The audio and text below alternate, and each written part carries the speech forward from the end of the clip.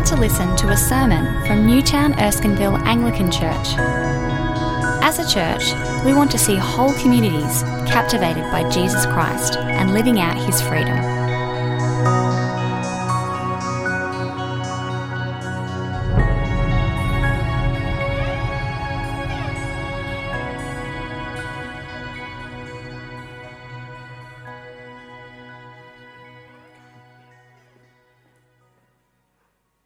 This morning we'll be reading from John chapter 1, verse 6 to 17. There was a man sent from God whose name was John. He came as a witness to testify concerning that light, so that through him all might believe. He himself was not the light. He came only as a witness to the light. The true light that gives light to everyone was coming into the world. He was in the world, and though the world was made through him, the world did not recognize him. He came to that which was his own, but his own did not receive him.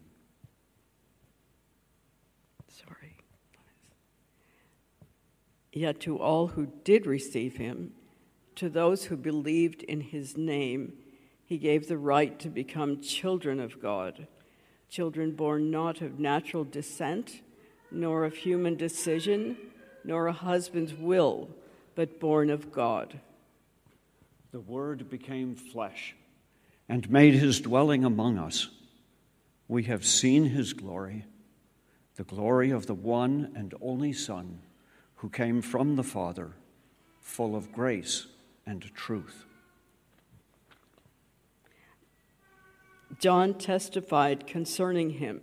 He cried out, saying, "This is the one I spoke about when I said, 'He who comes after me has surpassed me, because he was before me.'" Out of his fullness we have all received grace in place of grace already given. For the law was given through Moses. Grace and truth came through Jesus Christ. Here ends the reading.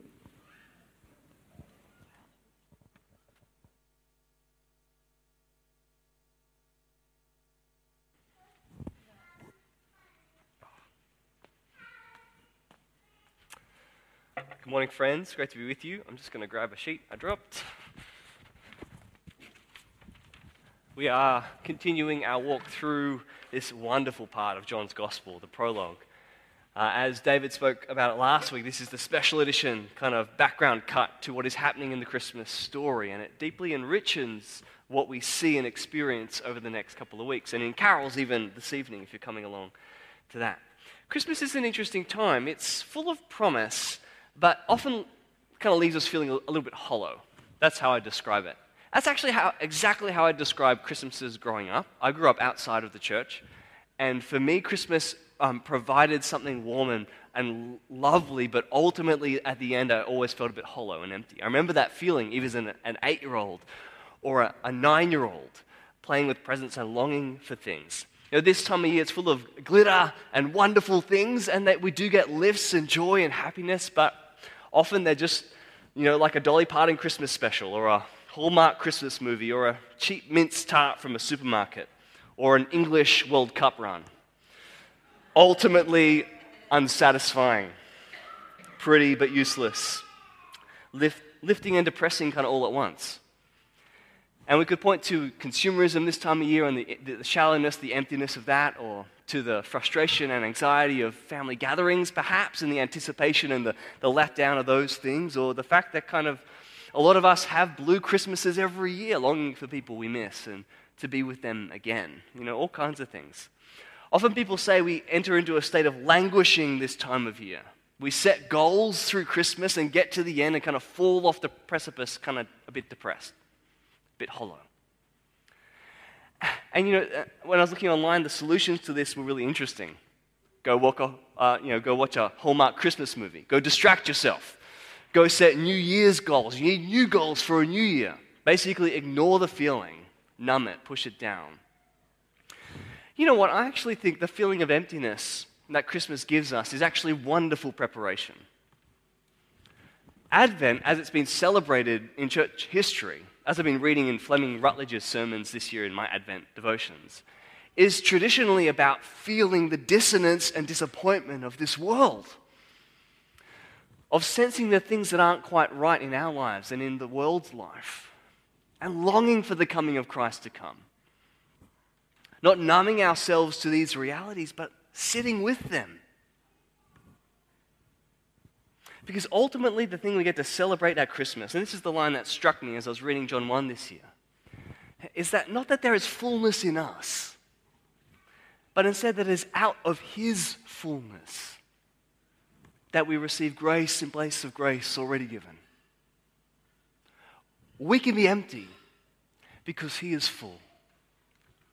As it says in Colossians, for in Christ all the fullness of deity lives in bodily form, and in Christ you have been brought to fullness. So friends, if you're feeling a little bit hollow empty today, that's good. Let's launch into John 1. And let's see what the fullness of Christ entering the world means for us today. I've got 4 things for you today. For this fullness, we need to receive Him and His fullness by believing. Believing what? That the true light has entered the world and His fullness has come in our flesh and He is full of grace and truth. First thing, we need to receive Him by believing. Now, John 1's really interesting, and I've always found this fascinating. In case you missed last week, it's not in the outline, but you could open a Bible and open John 1, and it begins in a very high, abstract, wonderful manner. In the beginning was the Word, and the Word was with God, and the Word was God. Everything was made through Him. Nothing has been made that was not made through Him. It's wonderful and abstract and big. And then before we launch into what that means and what that means for our world, something strange happens. The prologue actually introduces a different character. This man named John, verse 6, this who was sent from God. And it's kind of strange because you could almost delete verses 6 to 8 from the prologue and it would work fine. I mean, verse 15 about John as well is literally parenthetical. It's in parentheses in our English version. You could just delete them out and it'll be fine. You're like, why is John the Baptist inserted into the prologue? And the answer is that you will miss everything that happens in the prologue unless you actually choose to believe. See, verse 6. There was a man sent from God whose name was John. And he came, why? As a witness to testify concerning that light. What? So that through him all might believe. He himself was not the light. He came only as a witness to the light. This is really interesting. The eternal Word of God, the eternal Word of the Father, is coming into the world. But the Word needs a word. The Word needs a witness. The Word needs someone to point to it so that we depend and trust in it. See, what this is introducing is that Jesus' entrance into the world was not received, was not obvious, was not apparent. Its significance, its power, its beauty, its majesty. And so there needed to be another voice, John's voice, calling out and witnessing, here is the light. He was in the world, that is the true light of the world. And though the world was made through him, the world didn't recognize him. He came to that which was his own, but his own did not receive him. Yet to all who did receive him, to those who believed in his name, he gave the right to become children of God. You see, this insertion of John the Baptist slows us down for a second and makes us just stop reading this as if this is an interesting theological textbook and get to the reality that if we do not believe this, then it is nothing to us. If we don't receive this, then it is nothing to us. Because when the Word entered the world, he was not recognized, even though the world was made through him. He came to his own, to the Jewish people who should be expecting him, and they didn't receive him either. You You see, every Christmas the same thing happens. There's a chance we will miss it all. Because it needs to be received, depended upon. Here's where your emptiness is very helpful. Coming empty to this, needy, dependent, longing, unsatisfied. That's the right place to read the prologue. Because to all who do receive Him, what do they get? They get the right to become children of God. A status and a position that no present, no reality, no goal you set this year could give you. A reality that a husband couldn't get, nor the will of the flesh, born of God, children of God.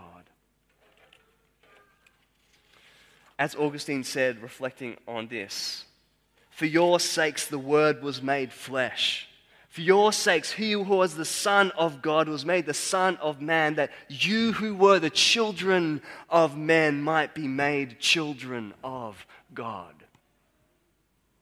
That is what we can receive and believe at Christmas. But the reality we're starting to get here is that is not our natural bent. And why is that? What is that about? Well, the phrase we see just before that is a wonderful one we can dwell on. Verse 9. The reality of the Word entering the world, the reality of Christmas is that the true light has entered the world. Verse 9. The true light that gives light to everyone was coming into the world. He slowed us down by talking about John, then lands this wonderful punch on us. The true light. Not the half light, not the phony light, not the backlight, not a fluorescent light, the true light. The source of all moral purity. The eternal, holy, majestic light of the eternal God. The light from whom all light comes. Shining brightly for all eternity. Has invaded the world as the Word becomes flesh. Here is the wonderful reality of Christmas. Eternal light has invaded the temporary darkness of this world. The light shines in the darkness, and the darkness has not overcome it. But here is where the problem lies too. Here is the light that we do not recognize, the light we don't receive, the light we don't naturally believe in. It becomes apparent later in John's Gospel why that is, in John 3:19. This is the verdict. Light has come into the world, but people loved darkness instead of light because their deeds were evil. We are fundamentally darkness. That's what the coming of the light means for us. It brings a verdict upon us and upon our world. That there is not a true light in us.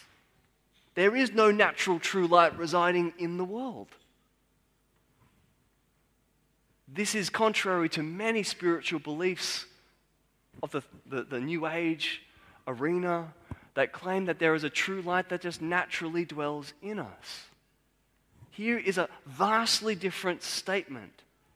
That the true light enters the world at a certain point as an invasion on darkness. That in the birth of Jesus, unmistakably and irreversibly, the true bright light has broken into the darkness. And the darkness is us. Yet did you notice here the way it's phrased? The true light that gives light to everyone. It's wonderful. It's like what's being described here is the experience of tasting the fullness of Jesus. It's like being lit up. It's like when you come into contact with Him, you realize that you were in the dark the whole time. It's like someone suddenly turning the lights on or the sun finally rising after the darkness of winter. To be in His presence is to experience moral, holy, majestic light. To no longer walk in darkness. We have this, it's really interesting watching lights go up everywhere because It's so interesting, our relationship with Christmas lights and the way that they draw us upwards, and there's almost this promise in them of a transcendence. They're high, they're bright, they bring wonder. That's what Jesus is like.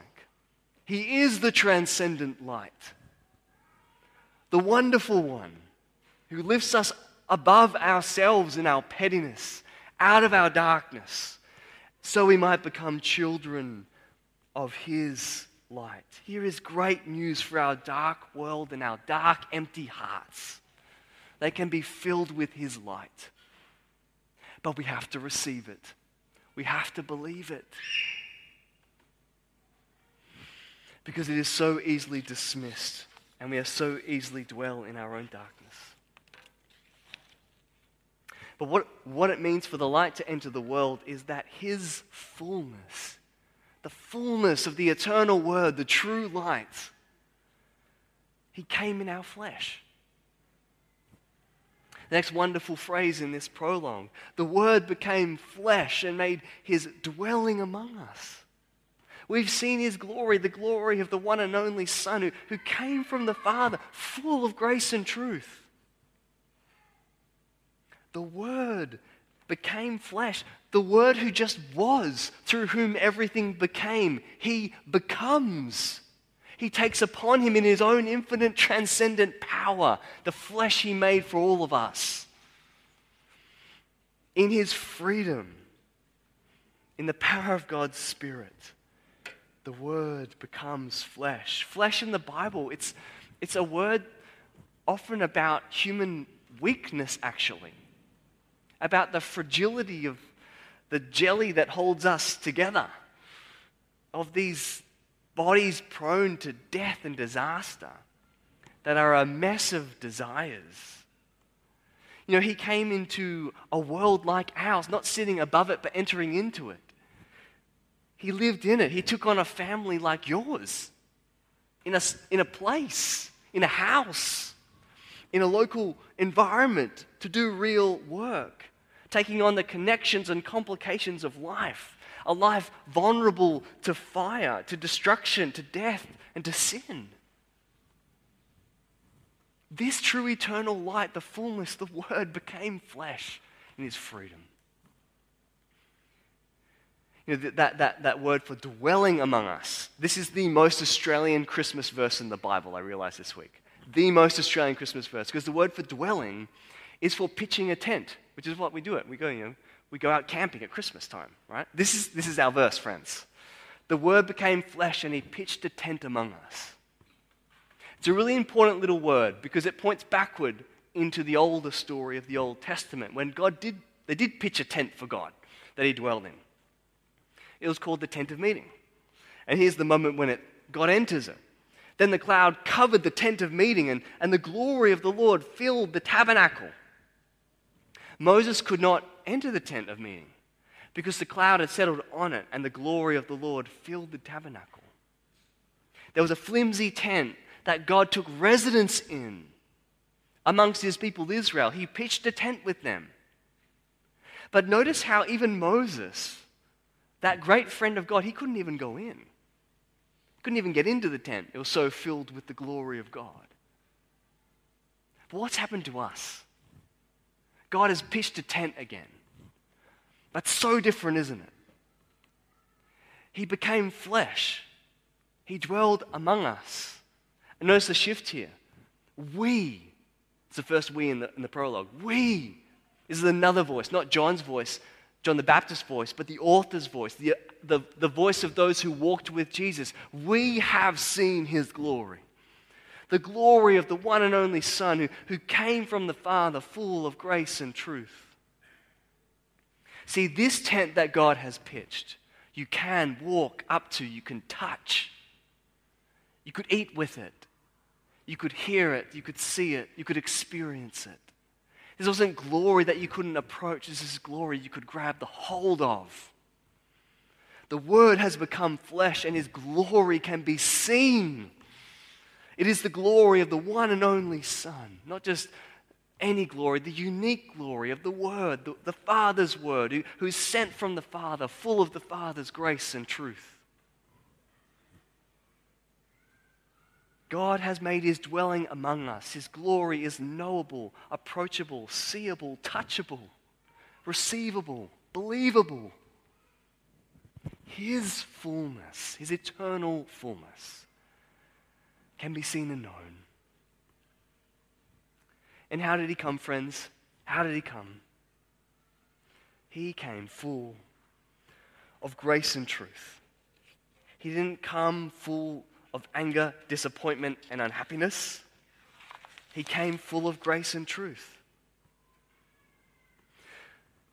Out of his fullness, it says, we have all received grace in place of grace already given. For the law was given through Moses, and grace and truth came through Jesus Christ. This word isn't used much through the rest of John's gospel, but here is John's summary of what the entry of the word into the world meant, of what the true light shining in the darkness meant. It meant grace. It meant unmerited favor. It meant faithfulness and kindness. And I love how it's grace in place of grace already given. And then it mentions the law given through Moses. It points back again to the old story, to the long history of God's dealing with his people, of the grace of being summoned into relationship with God through the law, through the covenants, and being summoned to be God's special people.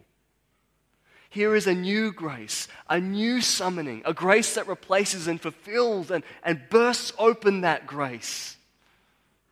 The grace of becoming God's children. Of God coming to physically dwell with his people forever. That is what came in Jesus Christ. Here is the extraordinary kindness, faithfulness, and the true appearance of God's glory in our empty and broken world. Do you feel empty today in the midst of the Christmas things happening around you? You know, there was someone else who felt a little bit lonely and empty at Christmas, one Christmas. It was Dietrich Bonhoeffer.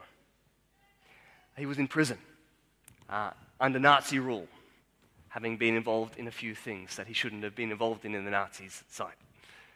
And 3 months before he got in prison, he got engaged.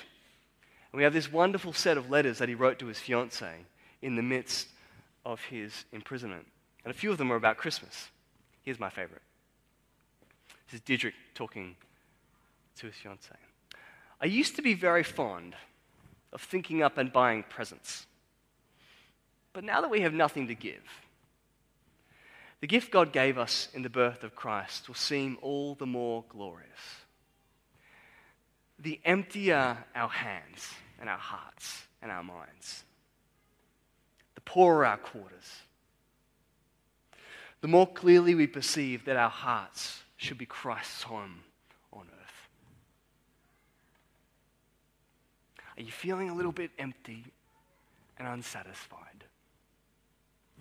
Your empty hands, your empty heart, your poor quarters, that's how you receive the true light. That's how you get to know the Word made flesh. That's how you receive the grace in place of the grace that's already been given. That's how you become a child of God. So as you walk through the rest of this season, do not let it pass you by. Stop when you see the Christmas lights and remind yourself the true light has come in the darkness. When family feels disappointing, exhausting, anxiety-provoking, remind yourself, this is not the perfect family, but I belong to it now because the Word was made flesh and now I'm a child of God. When God feels distant and you're not sure what to do with him, remind yourself the Word became flesh, took on your flesh, that you might become a child of God. In your emptiness, receive again his fullness. It's out of his fullness that we've received grace in place of grace already given. Let's pray. Father, we come empty. acknowledging the manifold ways we experience the darkness of our own hearts and the darkness of our world and the disappointments of this time of year. And we ask by your Spirit that the true light in our emptiness might shine in us, that we might sense and know the glory of Jesus, that we might, by your Spirit's testimony, know in the bottom of our souls that we are now children of you, our Father. And so in our emptiness, meet us with the fullness that you have given us in Christ, in whose name we pray. Amen.